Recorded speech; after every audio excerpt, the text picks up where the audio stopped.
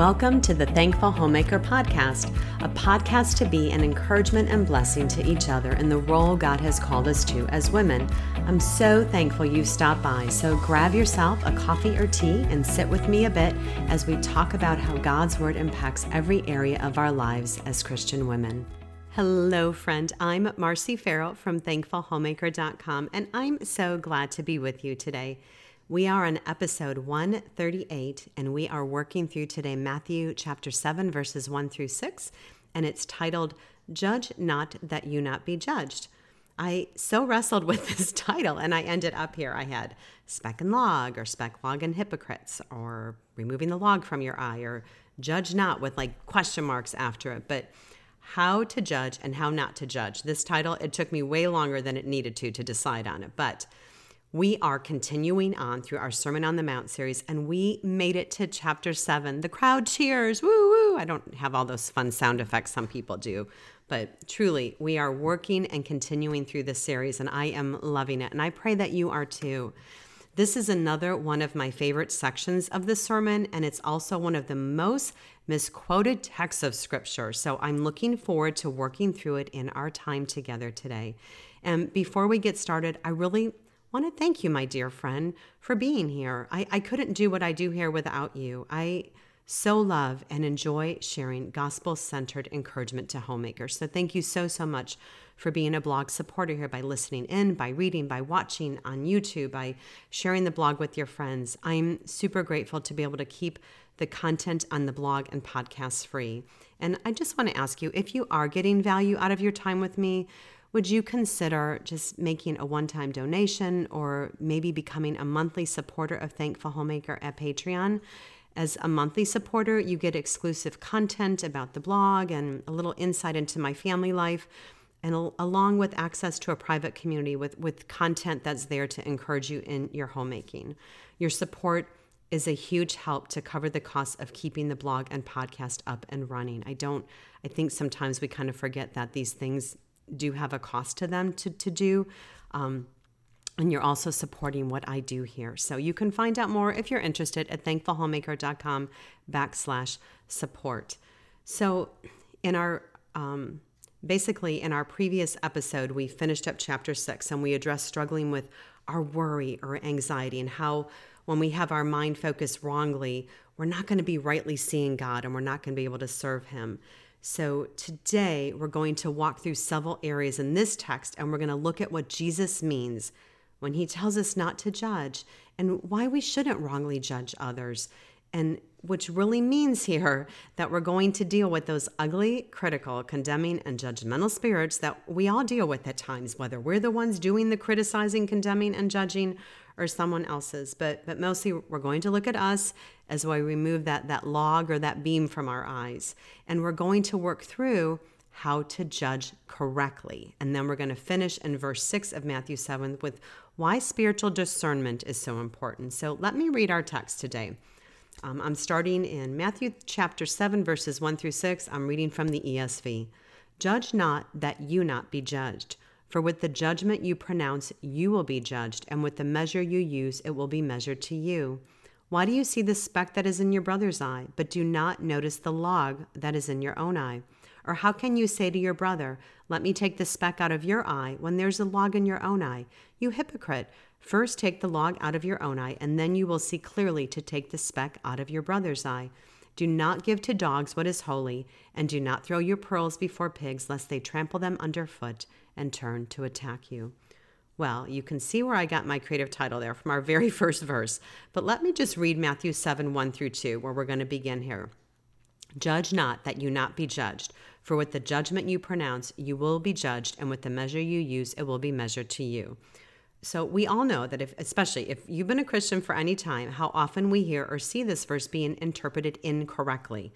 Many read it and just say we should never judge anyone or ever exercise any critical judgment or discernment. Or I know for me, I clung to this verse as a non-believer, and it was probably my only memory verse before I was saved. Well, we know that's not what Jesus is saying if we just read the rest of this passage alone, right? In Matthew 7:6, it says, Do not give dogs what is holy, and do not throw your pearls before pigs, lest they trample them underfoot and turn to attack you. So we clearly need discernment or good judgment of who are the dogs and who are the pigs, just by simply looking at that text there. And then further down in Matthew chapter 7 and verses 15 to 20, we're going to need to be able to judge in the proper way against false prophets. So we know just from these two sections of scripture alone in Matthew chapter 7 that there's a time to judge and a right way to judge. And there's many other passages in scripture too. And if I remember to do that, I'll link some of them in the show notes if you want to take a peek. We also don't want to fall into the camp of never rightly judging or exercising proper discernment. Goodness, we live in a world where you're torn to pieces, right? If you speak out on homosexuality being a sin, or abortion being murder, or transgenderism going against God's design of a man and a woman. R. Kent Hughes, he stated, and he was commenting on how the world just adores a non-judgmental person. He said, the ideal Christian, and especially the ideal clergyman, is an undiscerning, flabby, indulgent, all-accepting jellyfish who lives out the misinterpretation of judge not. All right, so we don't want to find ourselves judging wrongly or never judging correctly. We're called to exercise proper critical judgment. So what does that look like? It's been said that a discerning spirit is constructive and a hypercritical spirit is destructive. So we need to be on the constructive side. We don't want to find ourselves focusing on matters of little importance and turn these little issues into ones of major importance. And I'm just going to throw a few areas here where we might find ourselves judging. This is not exhaustive, and some of them will not pertain to all of us, but where we might find ourselves being critical of others. It could be schooling choices, or how they discipline their children, or to vaccinate or not vaccinate, or the type of car they drive, or the clothes they wear, or the Bible translation they use, the foods they eat. I think you're kind of getting the idea here. You fill in the blank in whatever areas where you tend to see a self-righteous attitude rearing its ugly head, all right, in your own life there. Romans 14, it's a good chapter. I am just slurring my words here today, and I'm doing this in the morning even. I'm so sorry. Romans 14, it's a good chapter to camp in if you find yourself judging others regarding matters like food and drink and regarding certain days above others. They're not essential matters, and there are essential matters, but we don't want to err and turn these lesser matters into matters of importance. David Guzik, he had some helpful insight on this passage, and this is a longer quote I'm sharing, but I really appreciate it, and I'm going to put the whole quote in the show notes too. He said, "This is the Bible verse that seems to be most popular in our present day, but most of the people who quote this verse don't understand what Jesus said. They seem to think Jesus commanded a universal acceptance of any lifestyle or teaching. If we see what Jesus said in Matthew 7:15-16, he commands us to know people by the fruit of their life, and some sort of assessment is necessary for that. The Christian is called to unconditionally love, but the Christian is not called to unconditional approval. We really can love people who do things that should not be approved of. Instead, Jesus is speaking against being judgmental, that is, judging motives and the inner man, which only God can know. We can judge the fruit of a man, but we can rarely judge their motives with accuracy. Jesus does not prohibit judgment of others. He only requires that our judgment be completely fair and that we only judge others by a standard we would also like to be judged by." He continues here. He says, most of our judgment in regard to others is wrong, not because we judge according to a standard, but because we are hypocritical in the application of that standard. We ignore the standard in our own life. We judge others by one standard and ourselves by another standard, being far more generous to ourselves than others. With the measure you use, it will be measured back to you. And he says, according to the teaching of some rabbis in Jesus' time, God had two measures that he used to judge people. One was a measure of justice, and the other was a measure of mercy. Which measure do you want God to use with you, he says? Then you should use that same measure with others. End quote there. But so we really want to find ourselves slow in judging others and quick in judging ourselves, because as he stated there, it's usually the other way around. In our verse 7:2 here, it says, we will be judged with the same judgment we pronounce. So When we set ourselves as a judge over others, we're going to be judged by the same measure. And it's not by other men that's the concern. God is the judge. I appreciated Sinclair Ferguson's take on this. He was reminding us that in chapter 5 in the sermon that it emphasized the coming of the kingdom and its implications, especially in relation to the law of God. And then in chapter 6, it emphasized the fatherhood of God and the freedom, the knowledge of it gives. And then he was reminding us here in chapter 7 now, it's emphasizing the judgment of God and the impact that that makes on the way that we live now as believers, as being in Christ, as being born again. If we are those that have repented of our sin and put our faith and trust in Jesus Christ alone for salvation, that has to be the underlying key to understanding this sermon and living it out, okay? This is not for the non-believer. This is for the believer. So God as our Father and Judge, they go hand in hand. He's both. And Sinclair Ferguson, he said that the terrible thing for the unbeliever is that he, referring to God, is both. Because when the unbeliever rejects his judgment in his life, he rejects God as his Father too. So now he encounters him as Judge. But again, in Christ, as we work through this passage of Scripture, we see him as both. And now how seeing him as judge, as we're working through it in this text, this makes us want to address our sin and deal with it. It helps us to be merciful with others as we've been shown mercy. We still need to address the aspect of God as our judge. So what does that mean for us as believers, especially for eternity? Let's think that through, because we're being prepared for the final judgment here, even as Christians in our time on this earth. We don't tend to think of that reality, but it's true. And I'm saying that because I know I don't all the time. I was really thankful to work through this. And as I was putting this episode together, I came across a really good quote from R. Kent Hughes, and I want to share it. This was really helpful for me to understand it clearly. So he said, there are two eternal judgments. One is the separation of believers and non-believers, the sheep from the goats. And he's referencing there Matthew 25, 31 to 46.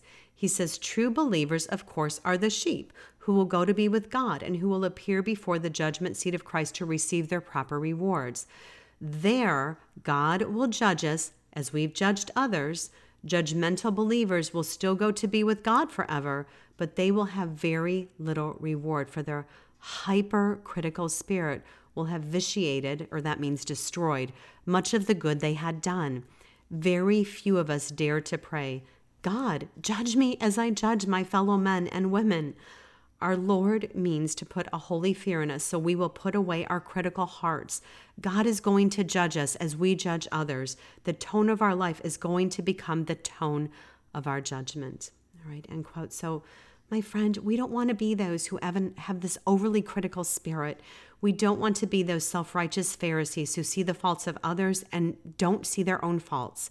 We don't want to be those people who only seem happy when they're finding fault in others, or happy when we hear something unpleasant about another person, or we determine that our opinion is right and we don't even have all the facts of the situation. When we do this, we're being those self-righteous Pharisees again, and we've condemned ourselves with our judging. But these lovely words, but God, those words we cannot hear enough of, right? We can't stand before God in our own righteousness, but only being clothed in the righteousness of Christ. While we were yet sinners, Christ died for us. So praise God for the gospel. I needed that reminder here that in Christ we pass from judgment into life. There's no condemnation for those in Christ Jesus. But this does not mean we live however we want now that we're Christians. Our desire as those who are known by God and have Him as our Father, now it should be one of living a life that's pleasing to Him, and rightly judging others is one area that we need to be pleasing to Him in. So we're going to keep working through this passage together. Jesus moves on in the text to tell us how to rightly judge. And listen here, do you hear a little bit of sarcasm in this text? Matthew 7, 3 through 5 reads, why do you see the speck that is in your brother's eye, but do not notice the log that's in your own eye? Or how can you say to your brother, let me take the speck out of your eye when there's a log in your own eye? You hypocrite, first take the log out of your own eye, and then you will see clearly to take the speck out of your brother's eye. There's two words that kind of stand out, at least to me here in that passage. It's the speck and the log. And a speck is defined in the Greek there as like a piece of sawdust. And the definition for log here is like a piece of heavy timber, such as a beam used in roof construction or to like a barn door. Okay, get that visual in your mind, okay? Or to bar a door, I should say. Get that visual in your mind, right? Someone with this beam in their eye trying to remove a speck of sawdust from someone else's eye. That's just not happening. Jesus is clearly reminding us that we tend to be much more tolerant of our own sin than we are to the sin of others. And what's interesting is how hateful we are of our own faults when we see them in others.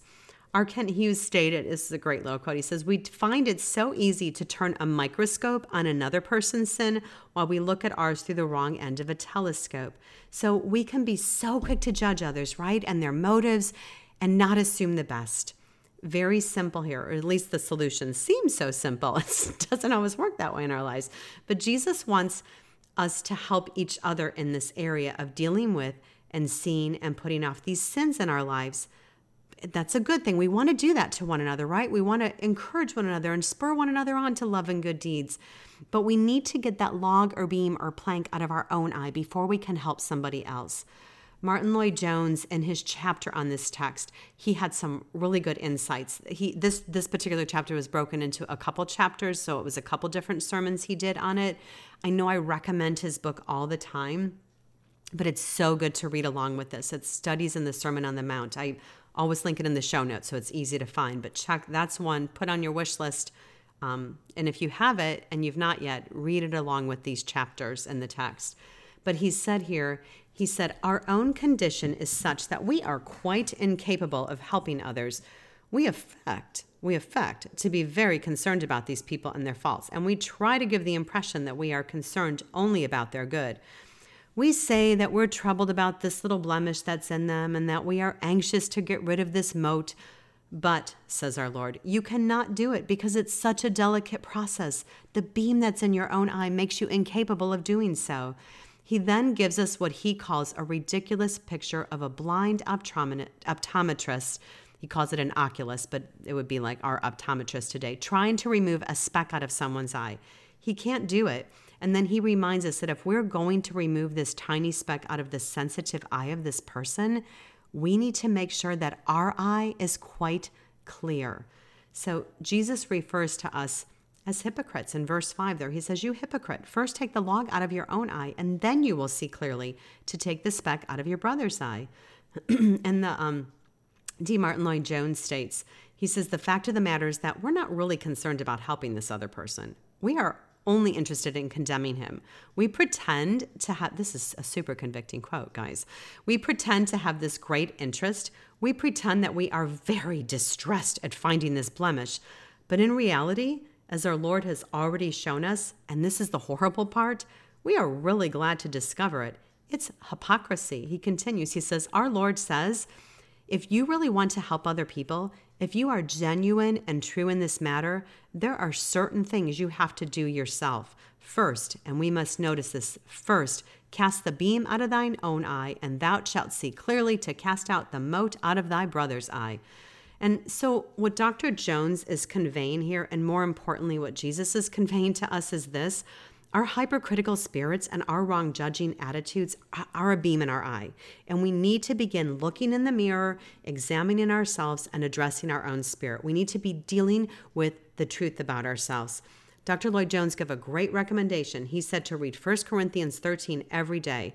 That's a great chapter to memorize and meditate on frequently, and it's a great way to examine your heart attitude towards other people. He reminded us that when we're rightly examining our hearts against the truth of God's word, when we're getting honest about ourselves and our sin, then we're going to be on the right path to getting that beam out of our eye. So when we're seeing ourselves and our sin rightly, when we're broken by our sin, when we're in that place of humility, we're going to be in a place to remove the speck from our brother's eye. And let me just tell you, think about this in your own home.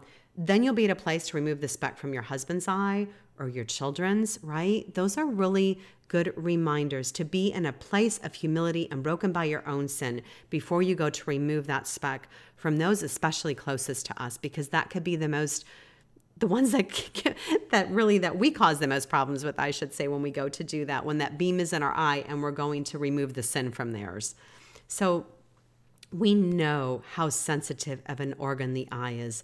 Jesus used this analogy for a good reason. One commentator stated, he said, "The image of the eye teaches us another truth. We must exercise love and tenderness when we seek to help others." He's referencing Ephesians 4:15 there.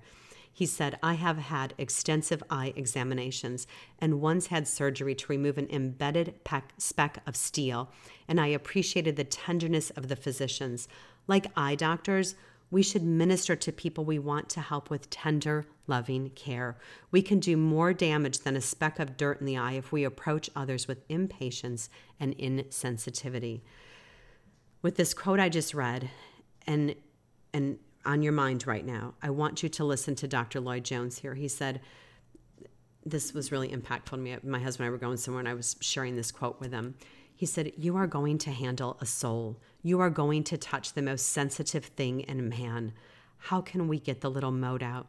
There is only one thing that matters at that point, and that is you should be humble. You should be sympathetic. You should be so conscious of your own sin and your own unworthiness that when you find it in another, far from condemning, you feel like weeping. You are full of sympathy and compassion. You really do want to help. You have so enjoyed getting rid of the thing in yourself that you want him to have the same pleasure and joy.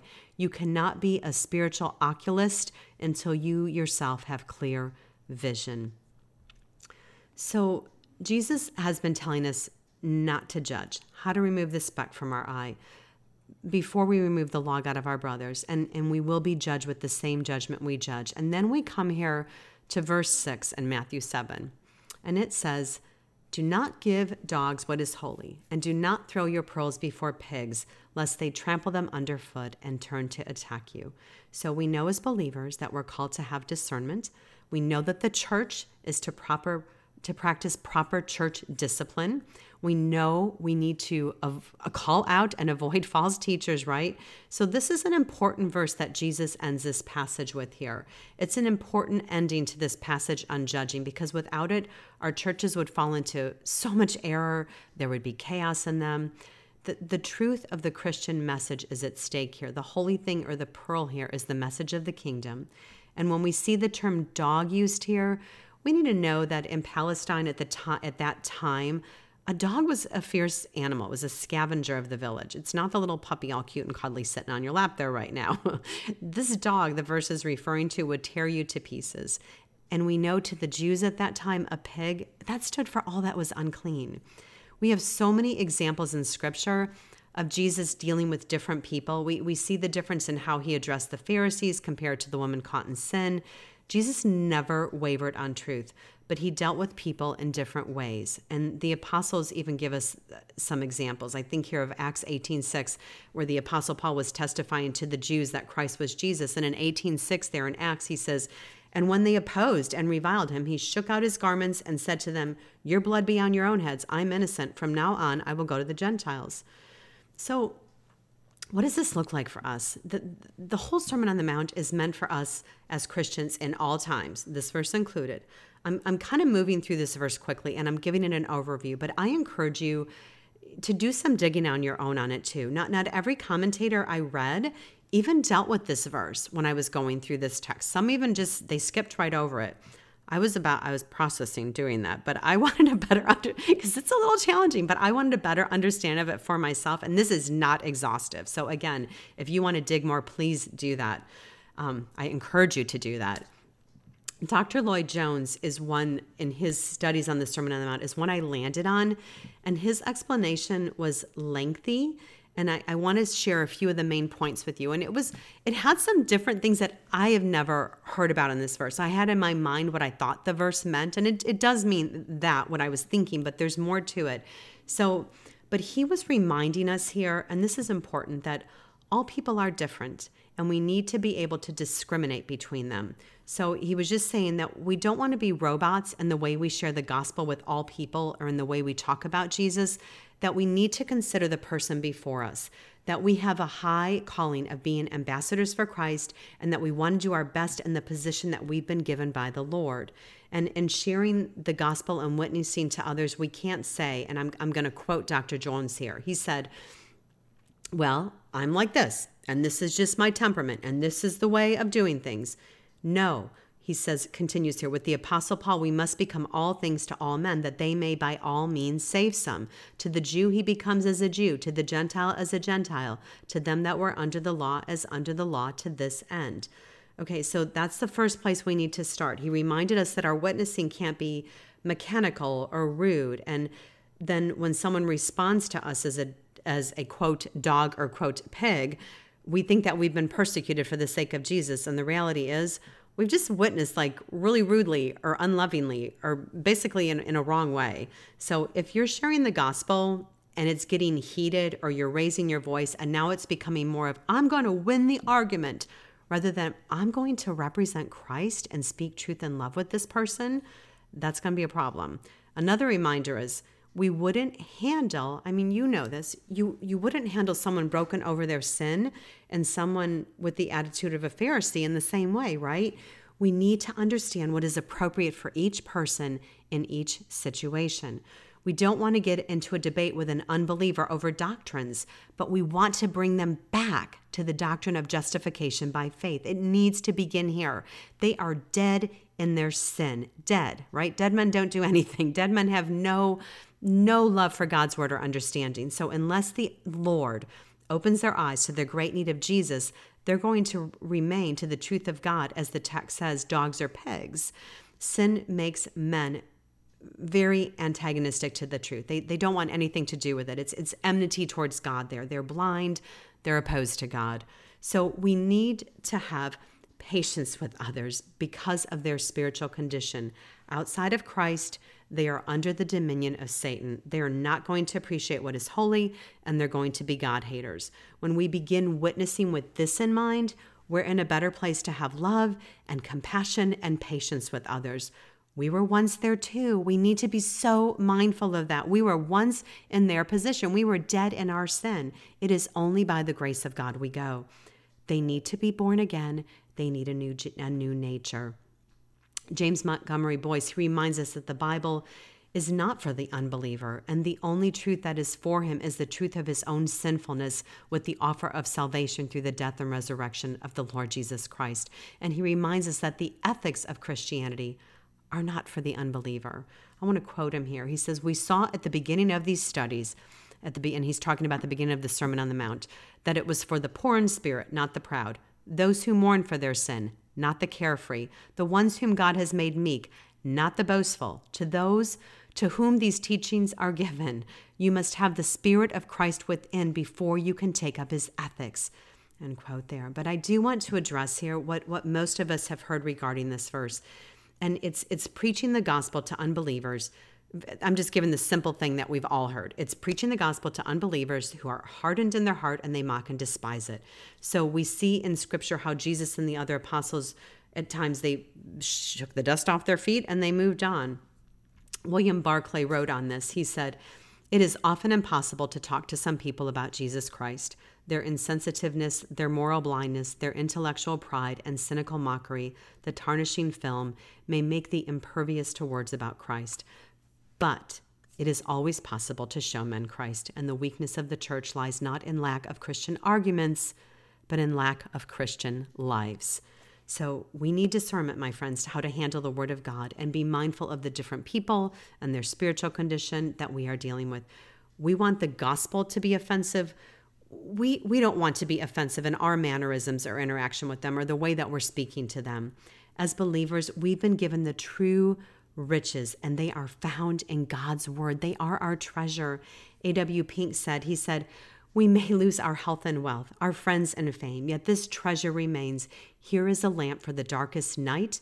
He's referencing Psalm 119, 105 there. Here is to be found comfort in the sorest affliction, Psalm 119:50. Here are to be obtained songs for our pilgrimage. Psalm 119:54.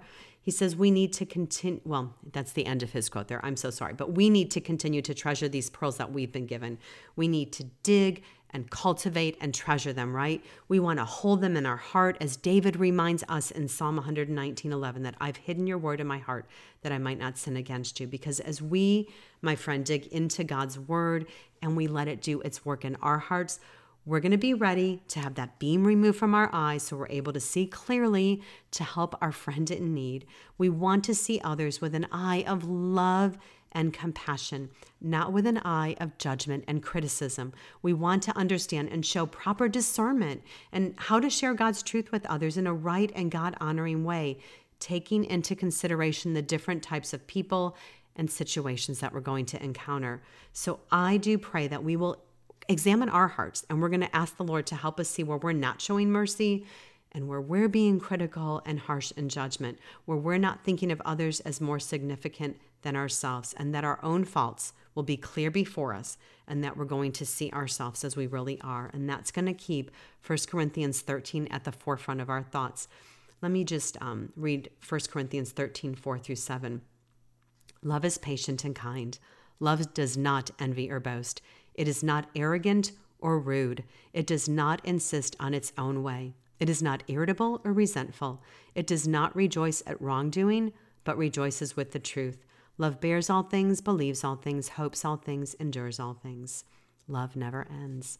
Jesus truly is enough always, my friend. I am so grateful for you. And as always, the main show notes are at the blog. They'll be at thankfulhomemaker.com. If you've not become a subscriber to the blog yet and joined my little community to access the free library of resources, I'd love you to do that. You get a bunch of different free printables, and you get my bi-monthly newsletter with resources and articles, usually a short devotional, and just things that I'm reading, doing, working on, come across that I love. So I'd love you to take part in that. And it's free. So check it out at my blog. If you click at the top, it says free library. Click on that and it'll take you right to it. And I'll link to it in the show notes, so you don't even have to remember that. But I am so grateful for you, my friend. And I do pray you have a very blessed week.